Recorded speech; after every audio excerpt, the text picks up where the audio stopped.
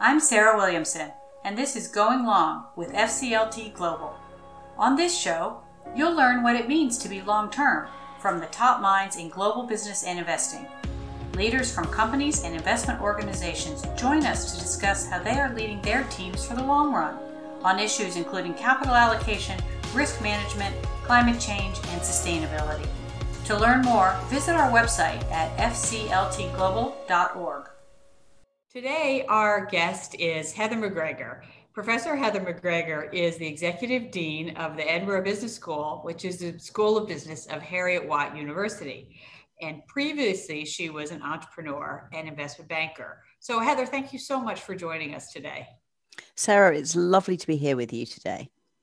And let's start with, I know that in addition to your academic and business career, you wrote for many years under the pseudonym of Mrs. Moneypenny in the Financial Times. So you're an astute observer of markets. Maybe we'll start there. How are you seeing these markets that that are reacting to COVID, but doing it in interesting ways? Can you give us your perspective? Yes, I started writing the Mrs. Moneypenny column in 1999. Can you believe it? When markets look very different to how they are now. But I was living and working at the time in Tokyo, and I used to start the column every week with where the Nikkei was. And so I was really following markets really closely for years. And at the time, I was working in an investment bank. So you never get away from that. You know, whatever you do in life, if you have been someone who's always followed the markets, I think you always will do.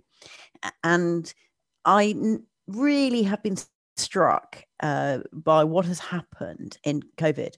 And I'm particularly struck by this because, you know, I sit on the board, as you know, of a number of public companies and indeed a private equity-backed company. And I'm shortly going to join the company join the board, I expect, of an investment trust. So it's really quite a broad, different viewpoint, if you like, of markets. But one of the things that all of these companies have in common is they've all accessed the debt capital markets. And I have been very, very noticing, if you like, of how buoyant those markets have been. So where is this wall of money coming from that is fueling the debt capital markets? Now, there's no doubt, of course, that governments need to spend to get through this pandemic. And also, we know that there's a lot of money looking for a home because the people who have that money, can't spend it on traveling or whatever they would normally spend it on. So, eating out, this kind of thing. I mean, I think the whole pandemic has developed a new whole generation of accidental savers. So, there is a liquidity. There's no shortage of liquidity out there. But it really did strike me also last year that there was next to no equity raising. And what 21 has seen is two really big bouts of equity raising. I mean, the first is around the Chinese issuance and Asian issuance generally. We've seen a lot of issuance from Asia, not just the famous delayed Alibaba equity issue, but plenty of other issues as well. And then we've also seen the SPAC movement, which is particularly prevalent in the US at the moment, but I'm absolutely sure is coming to Europe. And then when you look back at some of the analysis of last year, I mean, I'm a great believer in you have to study history, otherwise it repeats itself. And last year was an extraordinary year for two reasons. Number one, the number of types of startup companies. So when you do an analysis of startup companies in the UK, the number one type of company that started up last year in the UK was disinfectant companies. That's not a surprise, is it? There's a whole COVID economy out there. But the other thing is ESG funds. And I think last year, when we look back in history now, last year will be seen as the year where ESG funds finally went mainstream. And as you think about those ESG funds going mainstream, obviously Europe has been ahead in a lot of ways than the US, but it seems to be pretty much a global phenomenon. Do you think that's a, COVID-induced response to what people are seeing right now, and we'll go back, or do you think this is a permanent shift towards? I think this is a permanent shift. I think this is partly, a COVID-induced response, which is, I think, the size of the amount of money entering ESG is a permanent response. But there's also a whole generational shift. I'm going to be 60 next year, and the generation that I grew up in, born in the 60s, we were the last people really to have, for instance, defined benefit pension funds. And you didn't really, your pension got invested for you more or less. You didn't usually, unless you were super keen, actually go in and change your preferences about your asset allocations. There was usually there was usually some kind of algorithm actually, that the older you got, the more that they sold down equity and put you into fixed income. But I think the generation behind me, and especially the generation behind that, so the people who are probably 25 years younger than me, and who are now 35-ish, they are being very proactive about where they want their money. I think that's these generations are very purpose led. And I think that's great. But what it does mean is that they are much more vocal about where they want their long-term savings to be invested. That won't go away after COVID. Right. No, that won't go away. And I think this accidental saver point you made is really interesting as well, because of course, what we've seen up to COVID is essentially declining saving rates, at least in the most developed economies. And as you pointed out, a dissipation of defined benefit and other sorts of pension plans. So do you think we're going to turn the corner on people realizing it's actually pretty useful to save, or are we going to go back to eating out and traveling as soon as we get the opportunity? Well, I don't know about you, Sarah, but as soon as I get the opportunity, I'm both eating out and traveling. That said, again, I think this has been a permanent hinge moment. So I think a lot of companies will look at their carbon footprint and their travel expenditure and start to say, look, how realistic is this? I mean, I speak as somebody who works in a university where we are very heavily involved in, as you know, in net zero and in lots of technological based research into decarbonisation. And yet, despite this, all of these academics fly all around the world to meet each other and present papers to each other. And what I have seen happen over the last year is, while they've been forced to do it online, they're starting to say, we're researching this area. How sensible is it for us to keep flying and meeting each other when we are preaching net zero? So I think that there will be now a much bigger shift to no traveling, but less traveling. And you mentioned you serve on a number of boards. Do you think that the boards that you are on are also shifting? It's not just the investors. The boards are thinking hard about the ESG issues this year in a way that they perhaps, wouldn't have been a year ago? Yes, I mean, whether it's for the right reasons is another matter. But you know what? If you don't measure the things that you value, you will only end up valuing the things that you measure. And so because ESG is now being measured much more strongly by the markets because it's consumer led. We saw last year this record amount of money going into ESG funds, and as I said, this is really a change in direction because it was material last year. I think I would go as far as to say that, if we go back 10 years, honestly, if you were insisting on putting your money in what was then called sustainable funds, I suspect you were somebody who was also doing daily yoga and pursuing a vegan diet. But these days, everybody walking down the street, as I said, because of generational shifts, will now want to know where their money is being invested and why. And so what I'm seeing is that, for instance, companies planning an exit, so companies that maybe are not public now, are really thinking hard about this because they know that if they won't get the multiple on exit that they would like, if they don't appeal to this whole, enormous number of funds that are only going to invest in you if you have got sensible ESG objectives and governance. And you mentioned that at Heriot-Watt, you're also doing a lot of work on decarbonization and thinking about how we actually put some of these technologies, get new technologies, actually put them to work. Because one of the things with ESG, of course, is that historically, sometimes it's been divesting of things that are bad in some way. I think increasingly we're seeing it also investing in things that are good or investing in the technology of the future. So how do you see the work that you all are doing at Heriot-Watt coming together with this trend to put money behind more green funds? Well, that's where I think at the moment there is a bit of a disconnect between what needs funding and how it needs funding and the kind of money. So people do want to put their money into ESG, absolutely. But do you think they want to put their money into things where they might not see a return for 5 years, and in fact, or 10, and in fact, they might not see a return at all?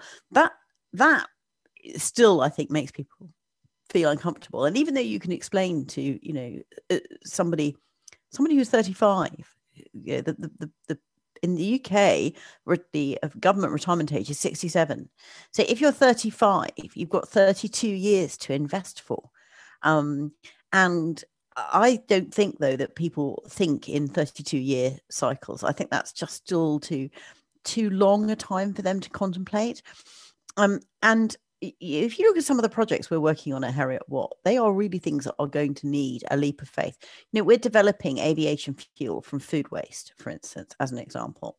We are looking at road transportation and trying to make it all electric and driverless, which means that the truck, in order to recharge itself, the truck, which in one day won't have a driver, the non-existent, the algorithm or the AI that's driving it won't nip out of the cab. And this kind of the cold chain, when you have LNG, the gas that is shipped around the world, when it has to keep things really, really cold, when it gets to where it's going, it discharges all that cold usually into the ocean.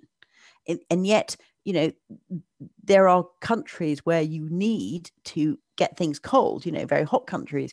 So it would be much better if those ships actually transferred their cold, if you like, into places that could use it rather than just dispensing it into the ocean.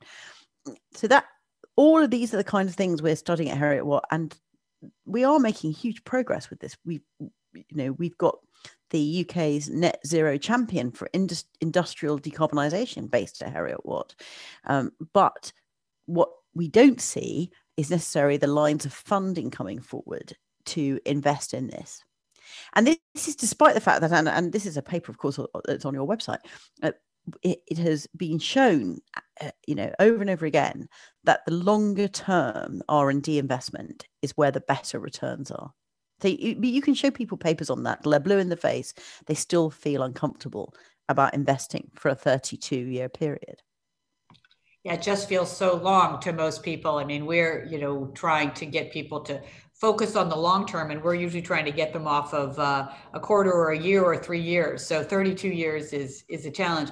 Historically in research, especially research where you're not sure what's going to happen, there's been this chain, if you will, from academic research to venture capital to sort of pre-IPO to a company that goes public and so on. Where are you seeing this disconnect? Is it not funding it at the academic stage? Is it not enough venture? Is it not enough sort of pre-IPO, which may be a long time in some of these cases? Is it not enough at the end? Where's the bottleneck here?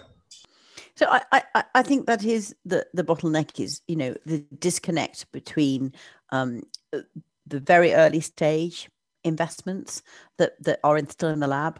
At that point you're investing in R&D. So I would have expected, and we do have that, some of the work that's going on in our labs is being invested in by companies with very, huge foresight. And so ultimately the beneficiaries will be the investors in those companies. But some of it, in my view, should be being invested in by investors who would then actually directly, through some mediated fund, maybe that would hold a mandate for the long term. We live, as you know, the main campus of our university is in Scotland, although we're also in Dubai and Malaysia. And Scotland is a home of many famous fund managers and fund management companies, many of whom, have invested for the long term, and inevitably this pays off. I also like to think of investing for the long term as being, buy and hold, invest your money and just don't do anything for a long time. Because nothing that I've ever read shows me that portfolio churn is a very good idea. So actually, if you think about it as being minimizing portfolio churn, that is the same thing, investing for a long time. So I would like to see people having more opportunities to invest directly into R&D if they've got an element of their capital that they want to, have it, if you like, invested in the long term. I don't see that everyone's going to always put all of their money in the long term. Of course not. People are going to have different horizons and, different times of return. But what I actually think is that, if we can get people to have a different approach to maybe some of their capital, then that is what I think will unlock. And then what, of course, you also need is trusted intermediaries in the middle. So you need some fund managers to offer those funds too. Right, who also have that long-term time frame and have the incentive based on that long-term time frame, rather than, for example, raising assets or churning the portfolio. Because as you said, churning the portfolio is usually not very good for the investor. It's often good for somebody on the other side. Yes, churning the portfolio is almost never in the interests of anybody, actually, other than somebody else who, isn't the fund manager and isn't the investor. It's almost certainly somebody in the markets. I mean, interestingly, if we have a lot of volatility in the markets, interdealer brokers and people like this who are basically intermediaries, they're all the winners. People who make money out of risk movement are the people who are winners in volatility. Personally, I'd like to think that I would buy things and just not move from those things unless I absolutely should. Well, you mentioned history a few minutes ago, and one of the really interesting parts of history at your school is Adam Smith. So, and his home. Can you tell us a little bit about the story of the Adam Smith house? Of course, and I think we should also discuss how Adam Smith and focusing capital on the long term are intertwined as well, because his reach is everywhere, despite the fact that he's been dead for well over 200 years. Adam Smith, for anybody listening who isn't familiar, is the 18th century economist and moral philosopher who was born in Fife, which is a county in Scotland, just not far from Edinburgh, actually just over the water from Edinburgh. And he lived for the last 12 years of his life in Edinburgh, where he was the head of taxation at the port. So he was the head of customs and excise, effectively. And during those 12 years, he lived in a house called Panmure House. He didn't own it. He rented it. It had been built about 100 years before. And he made it absolutely his own. He revised the last few editions of The Wealth of the Nations and his other major work, The Ethereal of Moral Sentiments there. And every weekend, he would gather the greatest minds in Edinburgh at the time. And this was, of course, the time of the Enlightenment. So there were some astonishingly famous people and clever people who he knew, ranging from people in literature like Robert Burns. He was a subscriber to Burns's first ever book that he published as a subscription book in order to fund himself. And James Watt, who Adam Smith was a huge supporter of the engineer Watt, and in fact, again, purchased from him one of his early copying machines. So he was just fascinated by all these amazing minds around him. And he used to gather them together every Sunday to try and solve, if you like, intellectually at least, the biggest problem in the world, which in those days were international trade and trade barriers, and also the increasing productivity that was coming with the early Industrial Revolution. And tell us about how you got a hold of this house, and how you found the house. So I got my job in September 2016. I started on the 1st of September 2016. And when I was being interviewed for my role, and I came from being an entrepreneur straight into full-time academia, although I had a PhD and I'd been a visiting professor, this was a really new experience for me to become a dean and a professor from the private sector. And of course, when you go for a job interview, I'm sure like you, Sarah, the first thing you do is go and look in the accounts to see, what kind of thing you're inheriting. And when I looked at the accounts of the business school, I could see that it has a £3.5 million work in progress. I was like, what's this? And they said, oh, that's Panmure House. We own Adam Smith's house. We sort of ran out of ability to raise money or to whatever, and so it's effectively a watertight shell. And it was I would say it was more than a watertight shell. It was a watertight derelict shell. On the second day that I was employed, my vice chancellor took me down to Panmure House, and we needed hard hats to go in, and we climbed through the rubble, and he said, I want you to bring this house back into the uses for which it was originally used, i.e. to bring the greatest minds together. It should have convening power, and I want it put back to use for the university, for Scotland, and for the world. And I thought, what a great vision, and it's going to be my absolute number one focus to get this sorted out.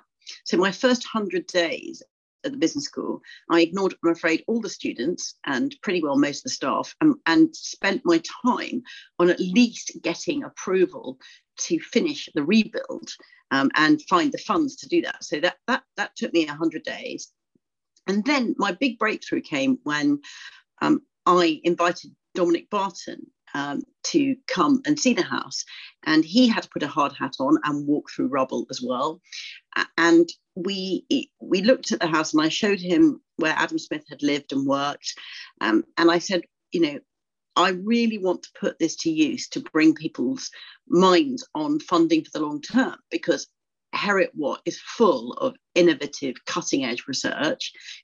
We are a technology based university in so many ways, and we've got the National Robotics Institute for the UK, and now as I said earlier, we are the UK's leading industrial net zero centre, and yet people don't understand that all this technology is all very well, but if you don't have the capital to fund it over the long term, then it will never see the light of day. It will never advance the wealth of nations, to use an Adam Smith expression. And I knew that Dominic was passionate about this. I knew he'd been a founding member of FCLT, and then of course, Sarah, he introduced me to you, which was of course the second best thing he ever did. And then you kindly came to see the house together, and we came up with the idea of an academic prize, which I'm now thrilled that we have finally launched, so that we can get academics all over the world to put their minds on this. And that way we can do the very thing that Adam Smith himself did, which is bring some of the best minds to focus on some of the world's biggest problems. Well, you're very kind. I will never forget putting on the hard hat and going into that place. And it really, your vision was very strong, but the current state of the building was, it left a little to be desired at that point. So it's amazing to see it now. And it opened officially in the summer of 2019. And it is a wonderful convening place. Adam Smith would be proud. And now we've got this prize going. So do you want to update people on the prize and the committee that's been put together and the call for papers that has gone out? Because this has really turned from, an idea into a reality. Yeah, absolutely. And you're right. The summer of 2019, we finally saw what extraordinary convening power we had at Panmure House when we held a New Enlightenment conference there. And, many learned academics from all over the world joined us, Sarah, there, as you will remember. And I do remember at one point sitting in the room, would have been Adam Smith's front room when he lived there, and adding up the citations of the front row and realizing that we had 100,000 citations just along the front row of that room. I think Adam Smith would have been proud to have so many leading academic minds there from the finance and business world. And the prize was of course, it was an idea, and where we were very blessed was that Baillie Gifford, who themselves of course are funders of the long term and members of FCLT, have generously donated the money to run the prize for at least the first 5 years. And we've put out a call for papers for people to apply for $75,000 of research funding. So what that should mean, and we particularly, by the way, we want to encourage early career academics. We want people who want to be famous one day for working in the area of long-term investment. We want to find that next generation and to encourage that next generation of academics, because the more that this is written about and the more that it's debated, the more likely it is to become a reality. And the more that people can prove that and you know, that with something that we already, of course, believe in, that investing for the long term is where the returns are. But we want to see more of that kind of work. And we want people to make it their lifelong area of study, if you like. So we're trying to encourage early career academics. We will give their institution $75,000. Hopefully that will give them some time off from teaching, or buy them some research assistants, or whatever they want to do with it. And then they'll be invited to come to Panmure House itself in the summer of 2022 to present their work. So we're calling for proposals. This is actually a call for a research proposal rather than for a paper. And the winner will get the money to spend time on developing their paper, which we will invite next summer. And if we get some really good applications, we'll probably, even if we don't fund the other work, we will still invite their authors back and also encourage them to apply for the prize in future years. Because as I said, this isn't just a one-year event. We have assembled a really stellar judging panel. And again, I have to give full credit to FCLT, who worked so hard on this with me. It's been an amazing partnership. I feel incredibly grateful to you. We have, learned academics like Nitin Noria and David Teese, John Kay, and then, we have people in other parts of the world. We have Adrian Orr, the governor of the Bank of New Zealand. We have people who've run or are still running enormous pension funds in Japan and in South Africa. We really have a great international group of people. And on top of all of that, of course, Sir Angus Deaton has agreed to be the patron of the prize, which I was absolutely thrilled about, and I hope you were too. Absolutely thrilled. And maybe I can ask you to tell the story of Sir Angus Deaton and how he is associated with Heriot-Watt, because that is a very interesting story too. Yeah, well, Sir Angus is an absolutely wonderful person who I have been privileged enough to spend quite a lot of time chatting to over Zoom over the last few months. And he told me that his father came to Heriot-Watt. His father was somebody who was born in Yorkshire and left school at 12, pretty illiterate. And this was a mining village. You were expected to basically leave school and go down the mines. And he was then conscripted into World War II. When he was invalided out in 1941, he moved to Edinburgh with Angus's mother. And they set about having their family, which is where Angus was born, and raising their family in Edinburgh. But his father went to work for an engineering company in George Street as some kind of office boy, an errand boy. But he went to night school at Heriot-Watt, and over the years, built himself all the way up to getting a degree in civil engineering eventually, which then led to him becoming, one day, he by the time he retired, he was the head of all water engineering for the south of Scotland. And Angus, of course, then grew up in a different level of expectation and academic achievement. And of course, Angus was incredibly clever. He ended up at a school in Edinburgh on a full scholarship, and then of course went to Cambridge.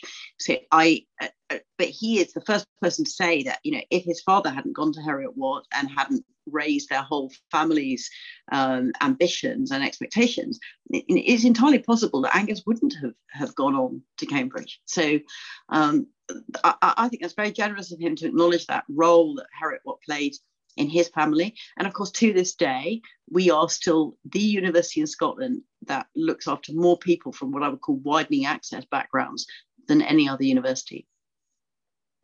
And the story, I think, again, to make Adam Smith proud of having his legacy be tied to Heriot-Watt, which then, of course, educates Sir Angus's father, who then turns into be is brought up and turns into be a Nobel laureate in economics. I mean, there is just this wonderful chain there. And I think that, one of the things that you've said about the Panmure Prize is that hopefully there's a little bit of a chain, which is one person presents one year, and then the prize is awarded for the following, and then the following, and so on. And that we build this cadre of people who are really interested in this question of how do you fund long-term innovation? So to come back to what you were saying earlier on, where you have these sort of wild ideas that maybe we can decarbonize and really try to save our planet and do all sorts of fascinating technology, but doesn't quite have the funding that it needs for a 32-year project. That's how this is all going to come together, isn't it? Yeah, and the circular economy is also all part of the net zero thing, and I like to think that this is the circular economy. It's interesting going back to the legacy of people, as opposed to the legacy of buildings, for instance. When I was fundraising for Panmure House, so after we got the money to actually do the physical infrastructure, then I was fundraising for the prize, for instance, and things like this. And even now, this year, Heriot Watt is 200, and I'm leading the fundraising for our widening participation scholarships. And one of our governors said, don't you want to put your energies into raising money for a building, rather than scholarships for people or academic prizes or whatever? And he said, what about the legacy of these things? And I said, actually, do you know what? Sir Angus, for instance, it's the most wonderful legacy, and not just him, but all the people he's ever taught, all the people who have ever read his work. What building could we have put up in the 1940s when his father went to Heriot Watt? What building could we have put up then that would have had the same impact? Panmure House is a building, and it's a beautiful place to visit, and I would encourage anyone listening to this to get in touch if you'd like to come and see it. It's not open for the public, but we're always ready to share it with people. But ultimately, I think our legacy of this prize is going to be in people, and it's going to be in how many people can we get to put their minds to this. And then I think the legacy will be, at least 32, if not, multiples of 32 years. Well, I think that, what this displays is obviously Adam Smith has led to long-term funding of innovation, but also long-term funding of people, of human capital. And that is what obviously academics do and universities do. But I think that our best hope for getting ourselves out of this climate issue and all sorts of other issues that we have today is going to be this next generation who hopefully will both have the mindset and the ability to figure out some solutions here, and therefore we need to have the funding for them. So last question I'll ask you, which is, as you look forward, and we get this prize off the ground, you've done all sorts of things there at Heriot Watt. What's next? What do you see? What's your next mountain to climb after you've done all of this amazing work in a relatively short time of being there? Well, yes, I also, as well as Panmure House, we've had a completely new curriculum for the MBA and a new technology platform to offer it on. I'm privileged enough to run the most international MBA program in the world. To give you an example, I personally went to the London Business School, which graduates, a few hundred MBAs every year from all over the world. But at Heriot Watt, we graduate 1,500 MBAs every year from literally all over the world. A third of my students are in sub-Saharan Africa. I have 100 students, for instance, right now in Myanmar, which is very challenging because they keep cutting off the internet there and after the coup. So I have students all over the world, and to be able to develop a whole new curriculum for them has been, as I said, a huge privilege, and again an investment in human capital. The chief medical officer in England, who is right now someone really in the headlights, did his MBA with us. The Prime Minister of Somalia did his MBA with us. So and that, by the way, that was as a refugee. And right now I raised the money to fund MBAs for refugees in camps in Lebanon and things like this. So that is all ongoing at the same time as Panmure House. From a personal point of view, though, I'm going to be 60 next year, as I said, and I've been here 5 years this year, so who knows what's next. I do know, though, that I want to stay working in long-term finance for a long time. I am currently completing all my examinations to become a qualified chartered accountant, which is something I never thought I would be doing at this stage in my life, but I'm 3 exams in and it's all looking good so far. And the next examination is on risk, Sarah. So that that will be very helpful. And of course, I do have, as I said, several board directorships. And then the final thing I do is for the UK government is that I sit on the committee that awards honours. So the next time that we create a Sir out of an economics and Nobel laureate, it will be me who has helped to do that, because I'm one of the 6 people that gets to choose who in the world of business and economics is honoured by the Queen twice a year, which again, a very great privilege. So not shortage of things to do, Sarah. I'm sure I shall stay very busy.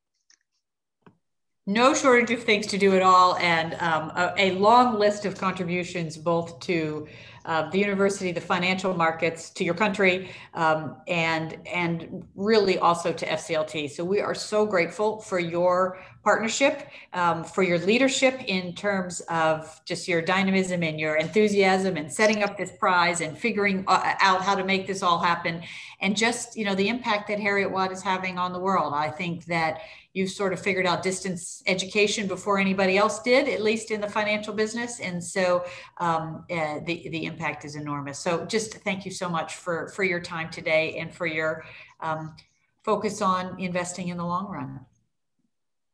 It's been a great pleasure, Sarah, and I'm very happy anytime to talk to people about going long. It is an absolutely critical decision that everybody needs to take, and we look forward to the prize supporting the debate. Thanks for listening to today's episode of Going Long with FCLT Global. Be sure to hit subscribe to get new episodes every other Monday. To learn more, visit our website at fcltglobal.org.